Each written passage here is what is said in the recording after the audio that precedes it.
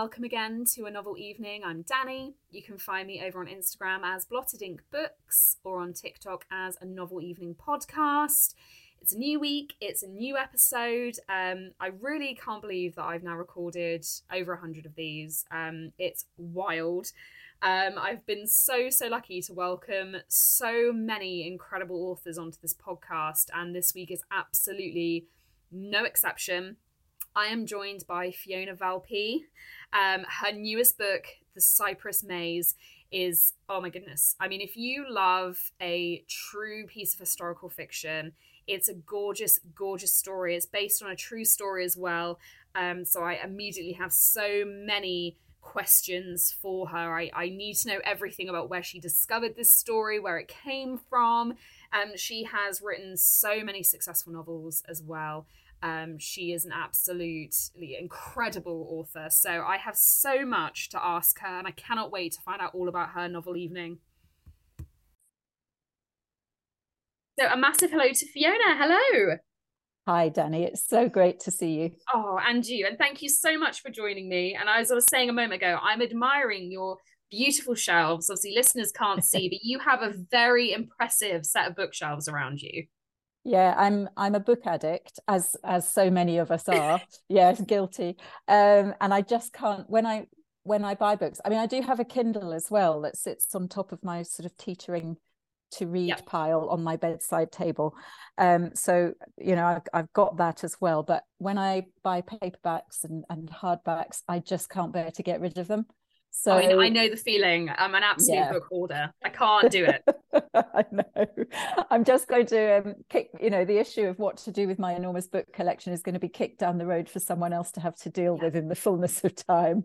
One day my children are going to hate me. Someday they're going to be left with these like towering piles of books they do not want. That's what I'm left with.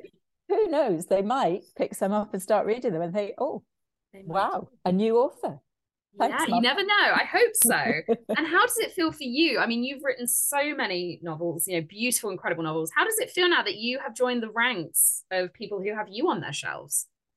Well, it's amazing. I mean, it's just such an honor. And I still have to pinch myself most days to really believe that it's true.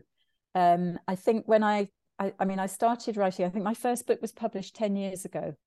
And it took me about 5 years before I could bring myself to say I was a writer and an author, because I still couldn't really believe it. You know, you just think it's such a dream come true. And you also have that those self-doubts and all sorts of imposter syndrome and thinking, you know, I'm going to wake up tomorrow and this is all going to just disappear in a puff of smoke. So it's taken me a while, but I think I'm getting there. You're almost there. You can almost say I am a writer. And I mean, you are absolutely a writer. You know, you've sold millions of copies of books, and your newest book, we're recording in July, and it is out this month. So tell us all about The Cypress Maze. Well, I'd written books set in France to begin with. I spent 7 years living in France, and that was where my sort of initial inspiration for writing came from. So I'd written quite a lot about France, and then I'd decided it was time to move around a bit. So I wrote a book set in Scotland, and then I decided that I needed to write a book set somewhere a bit warmer. So I had the excuse of going to do some sunnier research. So for my next book, I bounced to Morocco, to Casablanca. Beautiful. But I've always absolutely loved Italy and been there many times, and often thought that I would love to write a book set in Italy. And because I also write quite a lot of books set against the backdrop of World War II, I knew that the Italian history of World War II is so incredibly complex. Yes. You know, it's actually completely bonkers. I decided that's the technical researcher's historical term for it. Because, you know, they switched sides several times. There was a civil war going on, and then somewhere in the middle of it all, they decided to wage war against Greece. Just, you know, let's add another war into the mix. Why not? Everyone else is doing it. Exactly.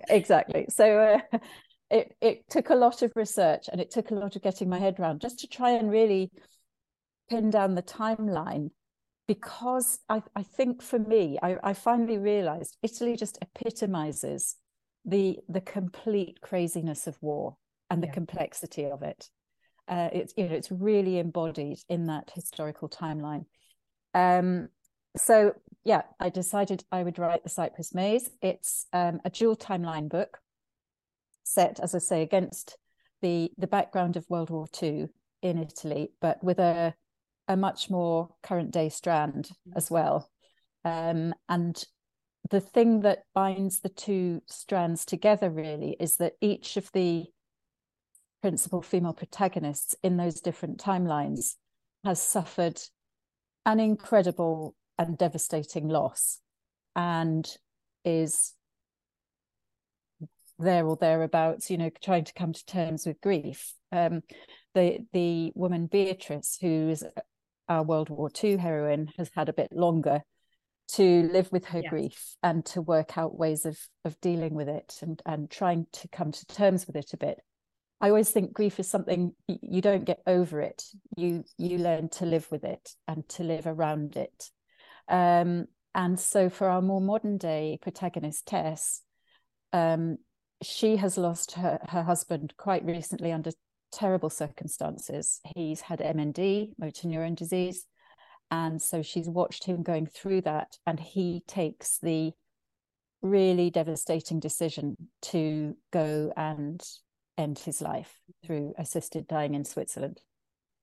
So, you know, Tess has got a lot to have to get her head around, and she comes to this beautiful Tuscan estate set up by her grandmother. Grannies are great for setting us up and knowing what we really need. So she puts her in touch with this old school friend of hers, Beatrice Crane, and packs Tess off to have some time alone to sort of try to start just having the space to think her grief through, I think is the best way to describe it. But through listening to Beatrice's story of the war, Tess then finds parallels and connections with her own situation and begins to be able to understand it a bit better, I think. So that's really where it came from. So you know, there's this terrible devastation, terrible grief. Like all my books, I deal with some pretty dark issues, but I very much hope I do them justice. But there is hope, there is light, and there is so much beauty when you set it against that backdrop of real, you know, in the heart of Tuscany, a beautiful estate and a stunningly beautiful garden. Yeah, oh, I love that. You can picture it as well. I feel like when you set books in place like this, it's so vivid. You can imagine yourself there so clearly.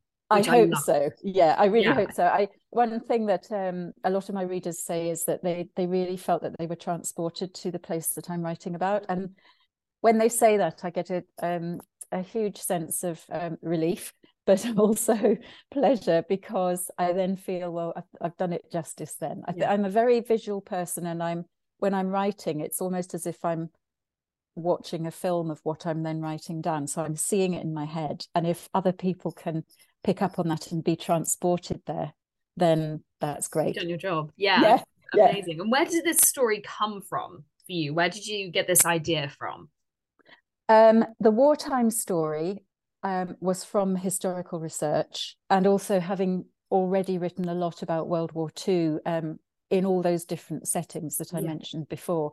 You know, they all have that World War II strand in common, but with slightly different, well, very different stories depending on the setting and the historical timeline.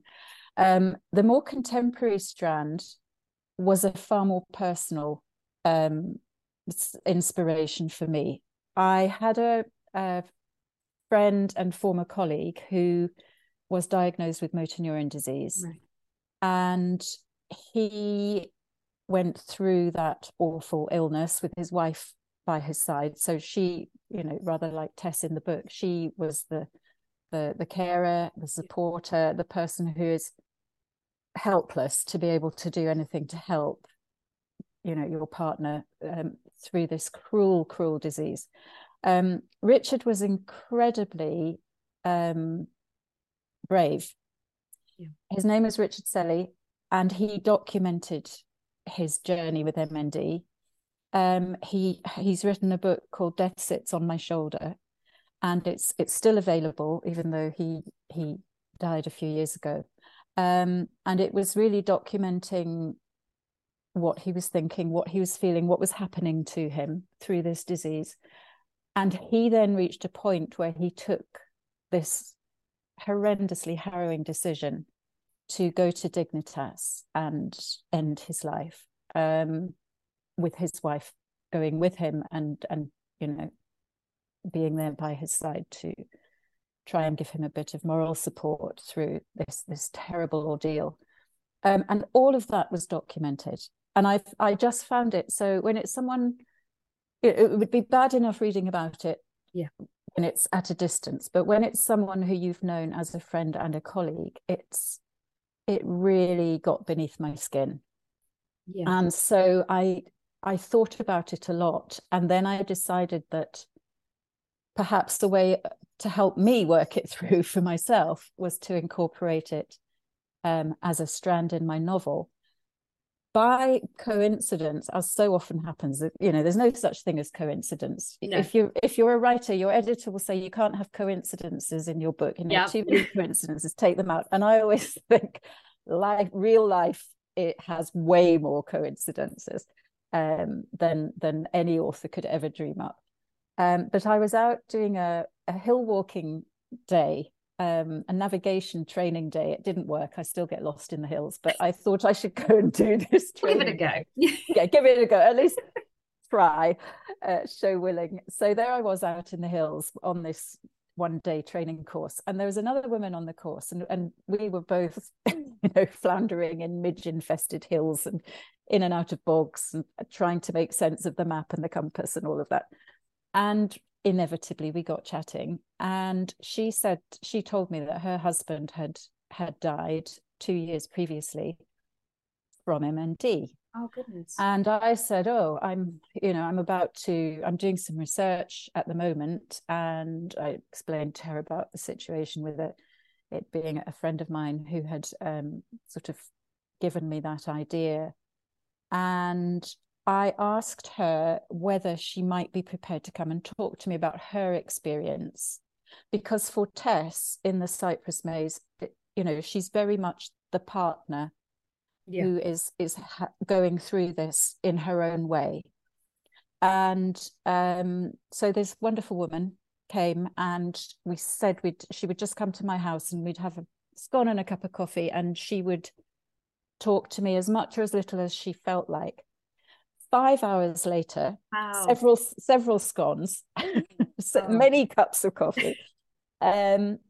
She had told me the most incredible, given me the most incredible insights into her experience. She really shared.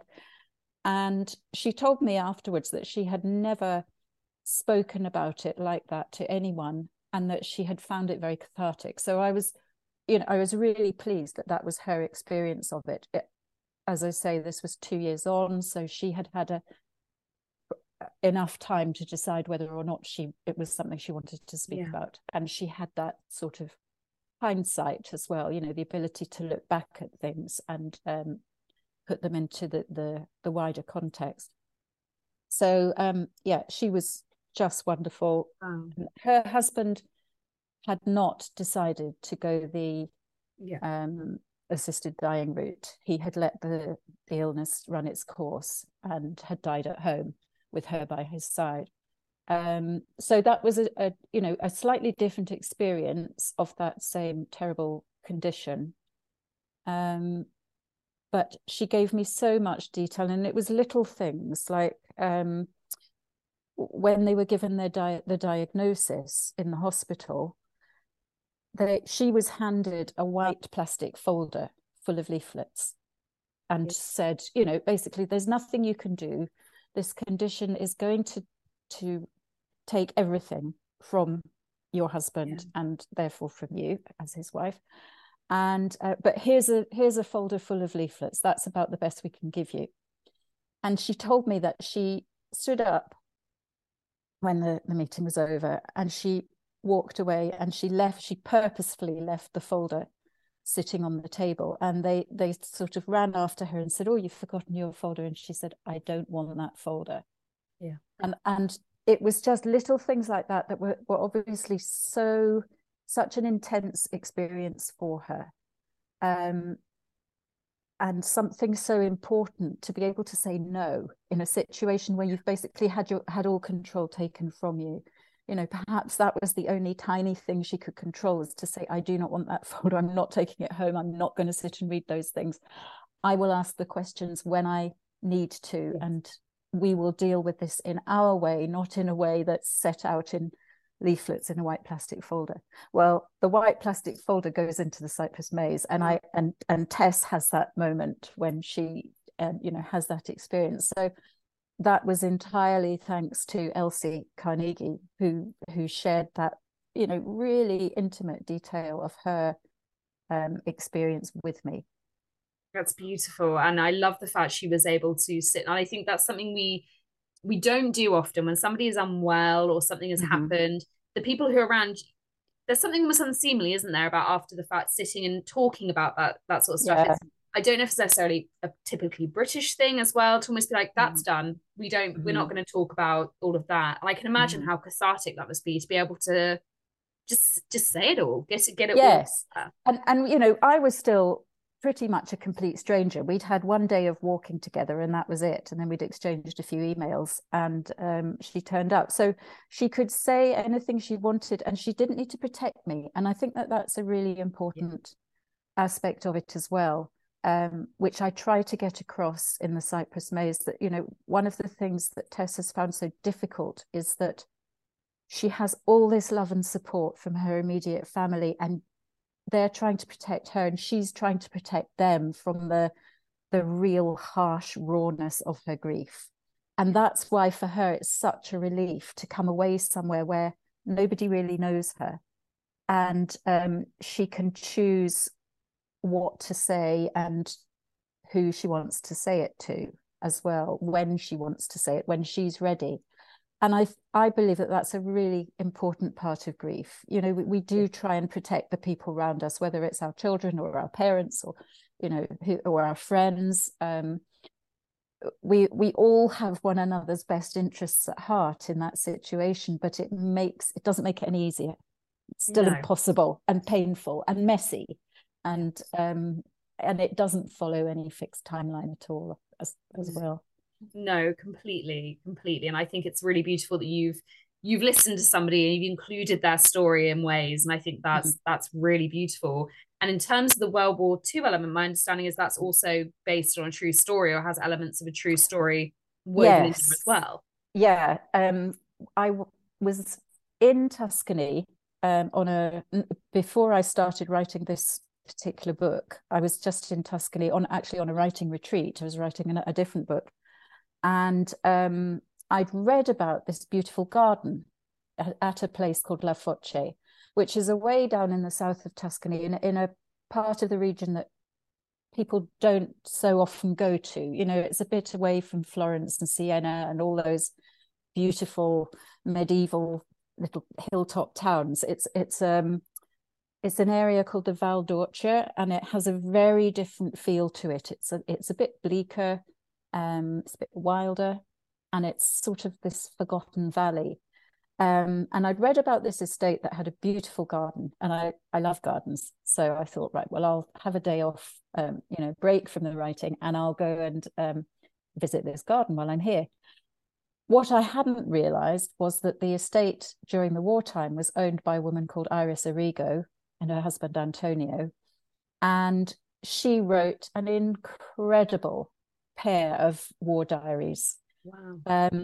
Just the most amazing eyewitness account of what it was like to be there, sitting in this, beautiful setting, in a absolutely heavenly estate. And she'd created this lovely garden there as well before the war, and then war takes over.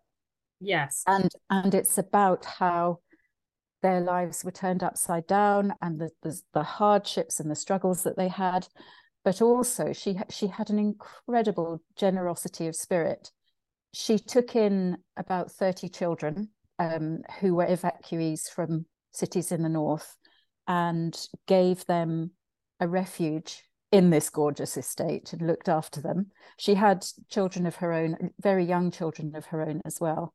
And they could scarcely feed themselves, and yet they took in not just the children, but also they gave refuge to deserters from the Italian army who didn't want to fight on the side of the fascists. They gave refuge to escaped Allied prisoners of war who came through. They helped the families of workers on their estate, particularly the young men who were being conscripted and who didn't want to fight for the fascists, and then would go and fight for the partisans instead, which was incredibly dangerous, and of course, you know, abandoning your home and your family and everything. So Iris was this wonderful woman who just had this generosity of spirit and huge courage as well, because of course all the things she did very were dangerous, her own life at risk. Yeah, you know, taking a stand and really not just kowtowing to the local fascist regime, and then seeing the Germans invade, and also seeing the confusion and bewilderment. But she was British. Well, she had an American father and a British mother, and so quite naturally her tendency would be to be on the side of the Allies, but the Allies were the enemy, and the Allies were bombing people in Italy. So, you know, it was incredibly sort of bewildering and confusing. And then, of course, Mussolini changed sides a few times for good measure. Yes. So to be able to read Iris's war diaries, which incidentally, and this is better than anything any author would write, she kept them in a tin box buried in the garden so that no one would find them. And then I love that. That's a proper, absolutely. And so I read both her war diaries and thought, these are incredible books. What an eyewitness account. Just extraordinary. Written by a woman who is incredibly intelligent, incredibly brave, very strong, but with this kindness and generosity and compassion as well. She's just such an appealing character. So once I'd read those, I thought, well, there's no point writing that story because she's done it. Yes. You know, so what I really didn't want to do with the Cyprus Maze was just rewrite a fictionalized version of Iris Arrigo's story. She was a huge source of information for me, but I was quite careful to take that material and to add to it and to look elsewhere and to borrow inspiration from other places and in terms of other stories as well. So I hope that what I've come up with is, you know, sort of recognizably inspired by Iris and her beautiful estate, but I've hopefully taken it and made it my own, or at least Francesca's and Beatrice's, who are the two wartime women in the book. Beautiful. And I wanted to ask you, obviously, as you've said, you know, your books draw on World War II. It's a common theme throughout them. What is it that draws you to that time period to write about? Originally, it was living in France, and the house that I lived in was right on what had been the demarcation line between occupied and unoccupied France. And along that line, there was an awful lot of resistance activity. Yes. You know, horrendous things happened, both in terms of resistance activity and also retaliation against that activity. And people went through the most incredible hardships. There are huge stories of courage. There are also stories of denunciations, you know, living in terror, in fear for your life. And at first, when I moved to France, I wasn't that aware of all those different layers, but and the French still don't like to talk about it today because I think it's still too present and too raw, really. You know, World War II, although it's past history for us here in Britain, in France it still is very close to the surface and has a lasting effect on every little community that you see in France. So little by little, as I got to know my French neighbours better, and as we would get together and have a few glasses of wine, and that always helps people to open up and relax a bit, they started telling these stories, because I was very interested in knowing more about that history of right there, what happened in the streets of my nearby town, what happened in the road that my house was on, all of that. And they started telling me these stories, and I thought, they are absolutely incredible stories, and they're going to be lost. And so that was what really prompted me to begin writing them down, because I felt that it's really important that we don't forget, but also that some of these lesser known stories, these little snippets and tiny little bits, I find so fascinating. It's really stories of ordinary people, but in absolutely extraordinary times, and it always gets me thinking, how I don't know how I would respond. None of us can say how we would really respond, because we don't know. We hope we would do the brave thing and the courageous thing and the right thing, but there are so many different factors that come into play. If you're protecting your family, if you're protecting your children, for example, what would you do? It's not black and white. It's really complex. So it was that really got me thinking about the World War II side. So, it came from my time in France and that kind of first-hand experience. But then I extrapolated it a bit and this is where my dual timelines start to come in, because I just felt we there's still so much that we can learn from those ordinary people and extraordinary. Oh, absolutely. Yeah. How did they hang on? How did they keep hope when everything seemed to be just, completely lost? And there are so many situations for us today where that's still, those underlying themes are still incredibly relevant. And that's what I really enjoy looking at in my dual timeline fiction, is the contrasts, but also the points of connection between past and present, and what we can still learn. And then, just when we think we live this relatively charmed life, I mean, everybody has their own personal, loss and bereavement and illness and difficulties and struggles. In my case, divorce. There are lots of ups and downs. But suddenly along comes a pandemic. Yes. And it's, and again, you think, gosh, here we are the ordinary people in extraordinary times now. How do we respond? And it's so fascinating the way that history keeps on repeating itself. It really does. It really does. You think and you were saying World War II seems so far back for us, but then you have something like a pandemic that you would never have thought feasible or possible. And I think over the last few years we've had all sorts of strange things happen, and it's really been a time. It's a crazy world. It really is. World. But again, it's not that long ago that, especially my grandparents were children during the war, but I know stories of my great grandparents and things they did. It all kind of, history has a way of just kind of repeating itself, maybe slightly different elements, but it's all about human spirit, right? It's still about that.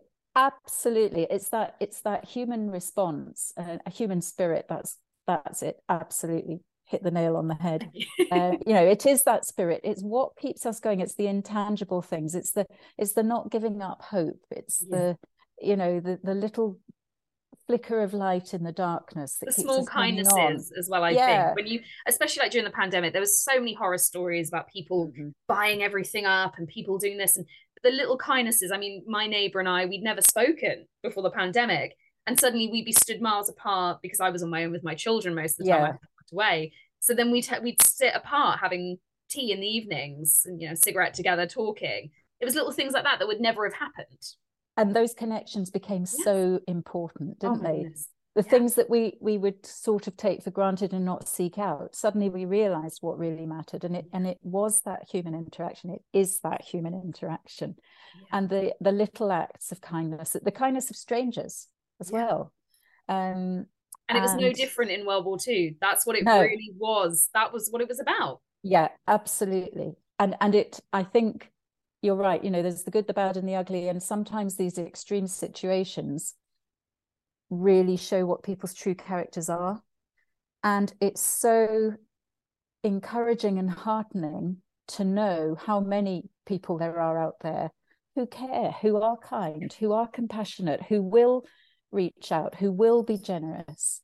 And, you know, whether it's banging on a saucepan just to show support because that's all we can do, but we'll jolly well do it because that's all we can do.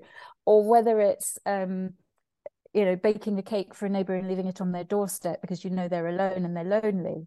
Or whether it's getting involved in sewing PPE out of cast off duvet covers, which is one of the things they were doing in my village.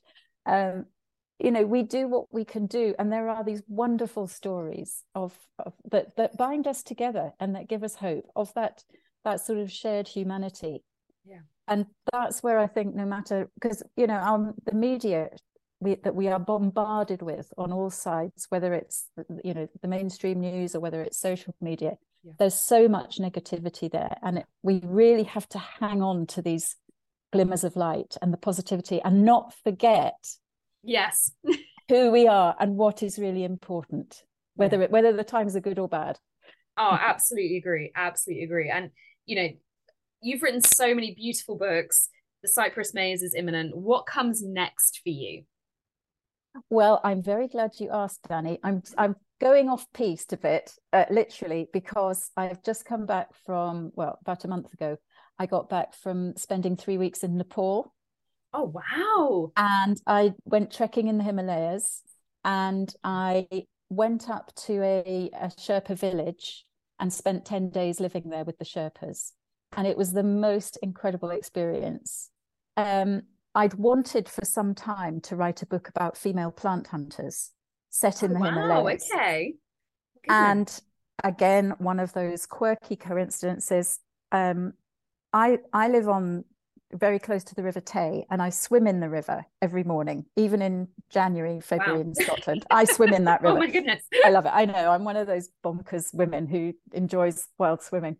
And you get to meet everyone. You meet all the dog walkers, and you meet all the early morning walkers. Everyone thinks you're insane, so they have to come and say to you, oh yeah, yeah. And I live in a small community where everyone knows everyone else's business anyway, or thinks they do. So anyway, there was this guy who used to come past with his very nice dog, and I would talk to the dog. And in the end, the guy came up and introduced himself. And it turns out that he had started a charity called the Little Sherpa Foundation, which is involved in supporting this Sherpa village. And, you know, there was I swimming in the river and trying to work out my storylines for my female plant hunter in the Himalayas. And suddenly there's this local connection. So incredible. I went out with him, and he had all the links to the Sherpa village, and we had a BBC film crew with us, which was good fun as well. And yeah, it was just the most amazing experience. And I just felt that, you know, everything was sort of telling me to write this book. And so that's what I'm writing at the moment. Oh my goodness, that sounds absolutely incredible. And what an incredible experience as well. I can't even imagine. It must just be, I mean, what rich research for you as well. You just, you know, incredible. Yeah, I mean, you know, it's a cliche, but it really was the journey of a lifetime in all ways. And it was something, it's an area of the world that I'd never been to before, but I'd always dreamt of going there. And to go in that way, to do research for a book and have access to that really rich experience of getting to know the day-to-day life of the Sherpa people rather than just going as a tourist was just incredible. So I'm trying to shoehorn as much of that as I can into my new book. Wonderful. Now look, you obviously love history, you're obviously very well traveled, so I feel like your novel Evening, you've got a lot to draw on. I feel like this is going to be interesting. So, well, I think it's eclectic is possibly the word. I was giving it some thought. Okay. So we could have gone to the Himalayas. You know, we could have actually gone halfway to Everest Base Camp for this, but it probably wouldn't have been all that much of a party because I'm also very unfit, so I don't even know if I make it that. Alcohol and altitude are not a good combination. No, Not that's that I'm true. saying, there doesn't have to be alcohol to make it a fun evening. But so I decided I'd rein it in a bit and I would come back to the Cypress Maze. Wonderful. And we are going to go to La Foce, to this stunningly beautiful Tuscan estate. That's where we're going to go Perfection. for our I've never been evening. to Italy. I want to go. This is ideal. Danny, you'll love it. And this is one of the most beautiful places to be. So Perfect. we have our... You've already started off great. Excellent. So we picture this scene. We have our ochre-coloured, very beautiful villa in the background, lots of tall, dark cypress trees. And then we have this stunning garden with views looking out across the Val d'Orcia to Monte Amiata, which is a huge mountain. It's actually an extinct volcano, and it's off there in the distance. So that's our setting. Beautiful. Yeah. And then, because I'm big into my food, and that's one of the big attractions of Italy as well. Absolutely. I then thought, well, come on, okay, we've got the setting. So what about the food? And I've been watching Stanley Tucci's wonderful programs, his series. I love his TikToks as well. He's great. Wonderful. He's so funny and he's so down to earth and he's so self-effacing. And he's doing these wonderful programs at the moment, going around Italy and just basically eating himself silly and having a great time. So I thought we'd have him along, not to cook, not that I'm dissing his cooking, but I think we'll give him the evening off cooking and he can just wax lyrical about the food and the wine and tell us a bit about the background to it. But I'm going to get the wonderful chef Angela Hartnett to come and cook for us. Amazing. Again, this is something I didn't know when I, first saw her on television. I just assumed she was a British chef and she'd done incredibly well for herself and she got Michelin stars and worked with all the best of them. And then I was reading something about her, and actually her mother and her grandmother were Italian. Oh, wow. And so it's in her blood. And she is wonderful with her Italian food. And she's written a beautiful book called 3 Generations of Italian Cooking. So it's her grandmother, her mother, and her recipes. So who better to cater for us than Angela? Oh, perfect. And Stanley would love that. And Stanley, absolutely. And he'll be telling us all the background about the dishes and where they come from and all of that. So so that's the setting and the food, 2 of my main priorities. And then we need a few guests, of course. We do. We can't just have Stanley coming in. We could, but he might be a bit overwhelmed. He might, yes, absolutely. So who else have you got joining us for this? Okay, well, I'm going to invite some authors along because I've got so many great author friends and they are just such fun to be around. And we laugh together, we cry together, we go through all the ups and downs of being an author and, all the good, the bad and the ugly that goes with it. So there are a couple of local authors who I'm going to invite along. One is a woman called Anne Lindsay, who wrote a book called Seeds of Blood and Beauty, which is about Scottish plant hunters. And it was her book that originally inspired me to think about writing the Nepal book. Incredible. So Anne's going to come along and she's a complete hoot. She's just wonderful. She's absolutely wonderful. She also helped me when I first met her.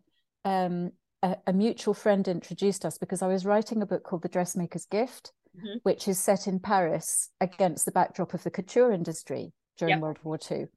Anne actually worked in Paris in the 1950s in the couture industry. You have a lot of coincidences.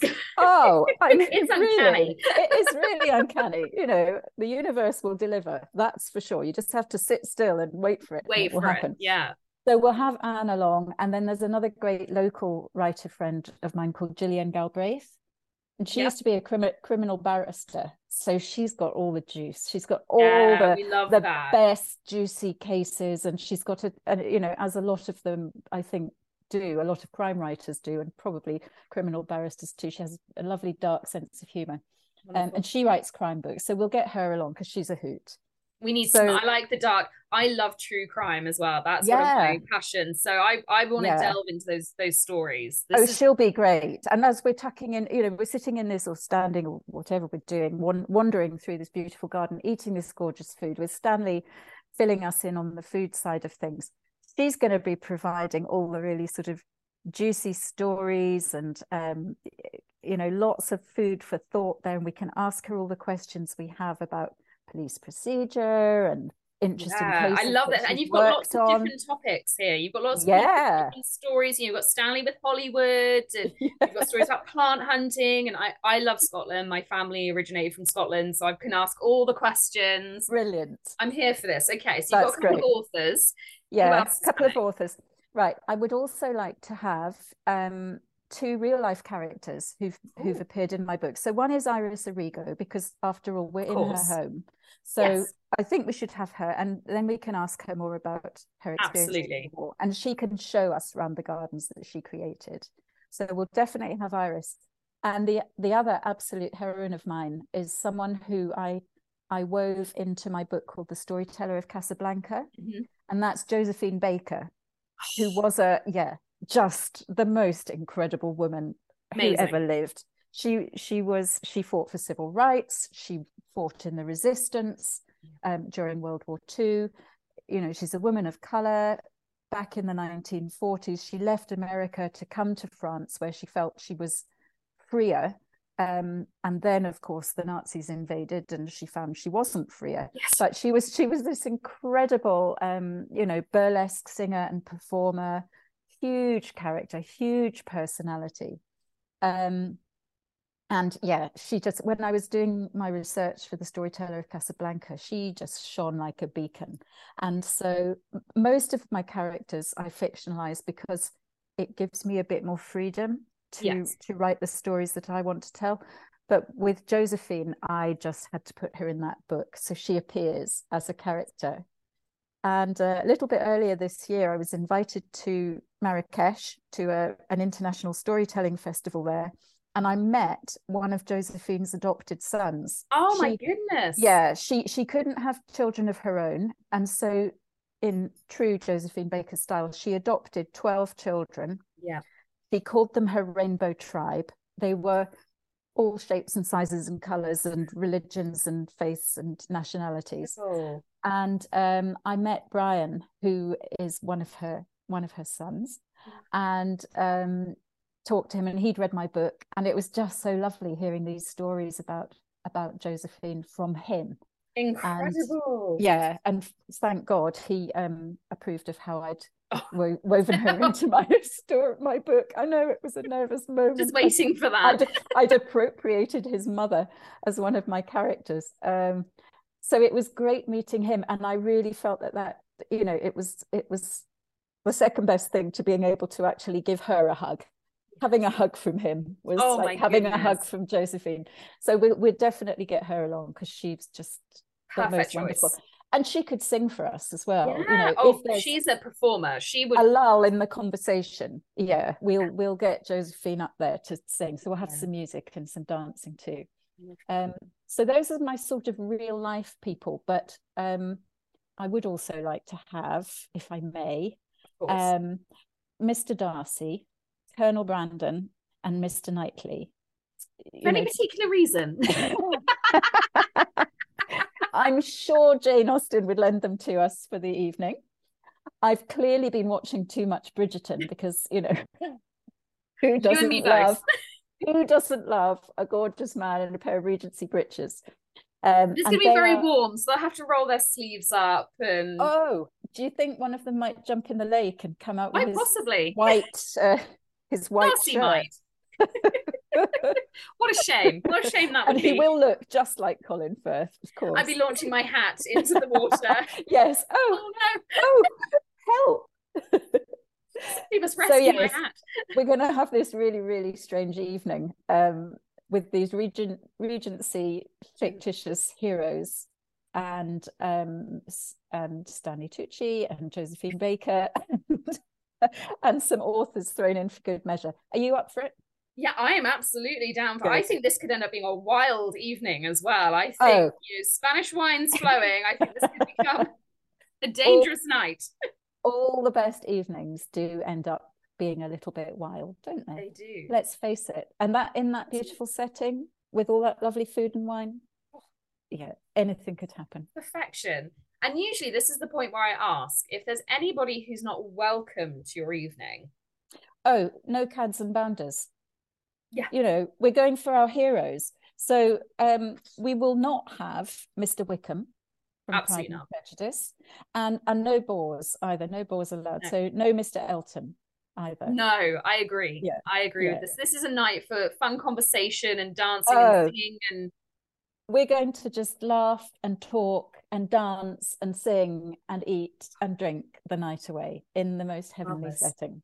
And I love it. life doesn't get better than that. It really doesn't. This is a superb evening. This sounds so much fun. I want it to happen now. How could this be real? It sounds a bit either like a really amazing dream or a really weird nightmare where things start to, the wheels Yes. just start coming off. It's going to be one I or the love other. it. It's so much fun. I think you've brought such a range of characters to it as well, which is what you need for a good night. You need some Absolutely. wild cards. Yeah. Throw it all into the mix and see what happens. Absolutely. Absolutely. I love that you've got a nod to your book as well. That's what we love. That's Great. in there. And before I let you go and enjoy the rest Mhm. of your evening, I have to ask if you're reading anything at the moment.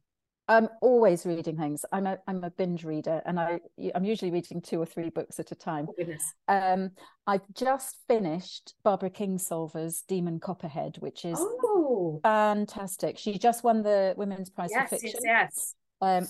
Amazing. She has out Dickensed Charles Dickens in this book. Goodness. It's because it's based very loosely on David Copperfield, Mhm. of course, Demon Copperhead.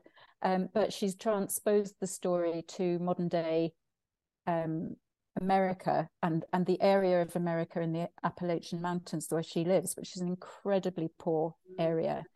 And she's really taking on Big Pharma and Wow. the huge prescription drug problem that Yes. exists in America. And it's such an amazing social commentary, but so just brought to life. And she's always been one of my favorite authors. She's one of the authors that I think probably inspired me to start writing, because I just loved her work so much. And that was probably 25 years ago when I was thinking that. And here she is coming out with another amazing book and Right, something incredible. winning a global prize for literature as well. She's just a wonderful person.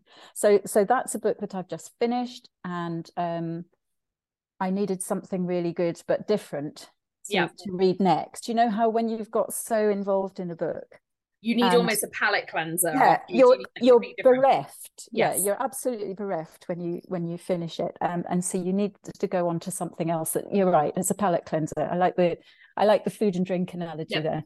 You're on my wavelength. So at the moment, I'm reading something much quieter and slower paced. It's a book called A Town Called Solace by Mary Lawson, and I love her books. She wrote Crow Lake, and she hasn't written many novels, and she's been around for a long time. So I would say she's probably a fairly slow writer, as well as her books being quite a slow read, but they are quietly powerful. And her characters just have a way of drawing you in and absorbing you. So that's what I'm reading at the moment. Beautiful. Oh, it sounds wonderful. And honestly, thank you so much for joining me. I think this has been a really moving evening, actually. I've loved the conversation we've had. Thank you so much for sharing, all about the Cypress Maze. I'm sure it's going to do incredibly. It is due out on the 18th of July. So whenever this comes out, you'll be able to get your copy, go and grab it. And again, thank you so much. This has been a pleasure. Danny, it's my absolute pleasure. Thank you for listening to this episode of A Novel Evening. I hope you enjoyed listening to it as much as I enjoyed making it. Please remember to go over and rate, subscribe, and review wherever you listen to your podcasts. And check us out on Instagram at A Novel Evening Podcast and over on TikTok under the same name. And we'll see you next week. Bye-bye.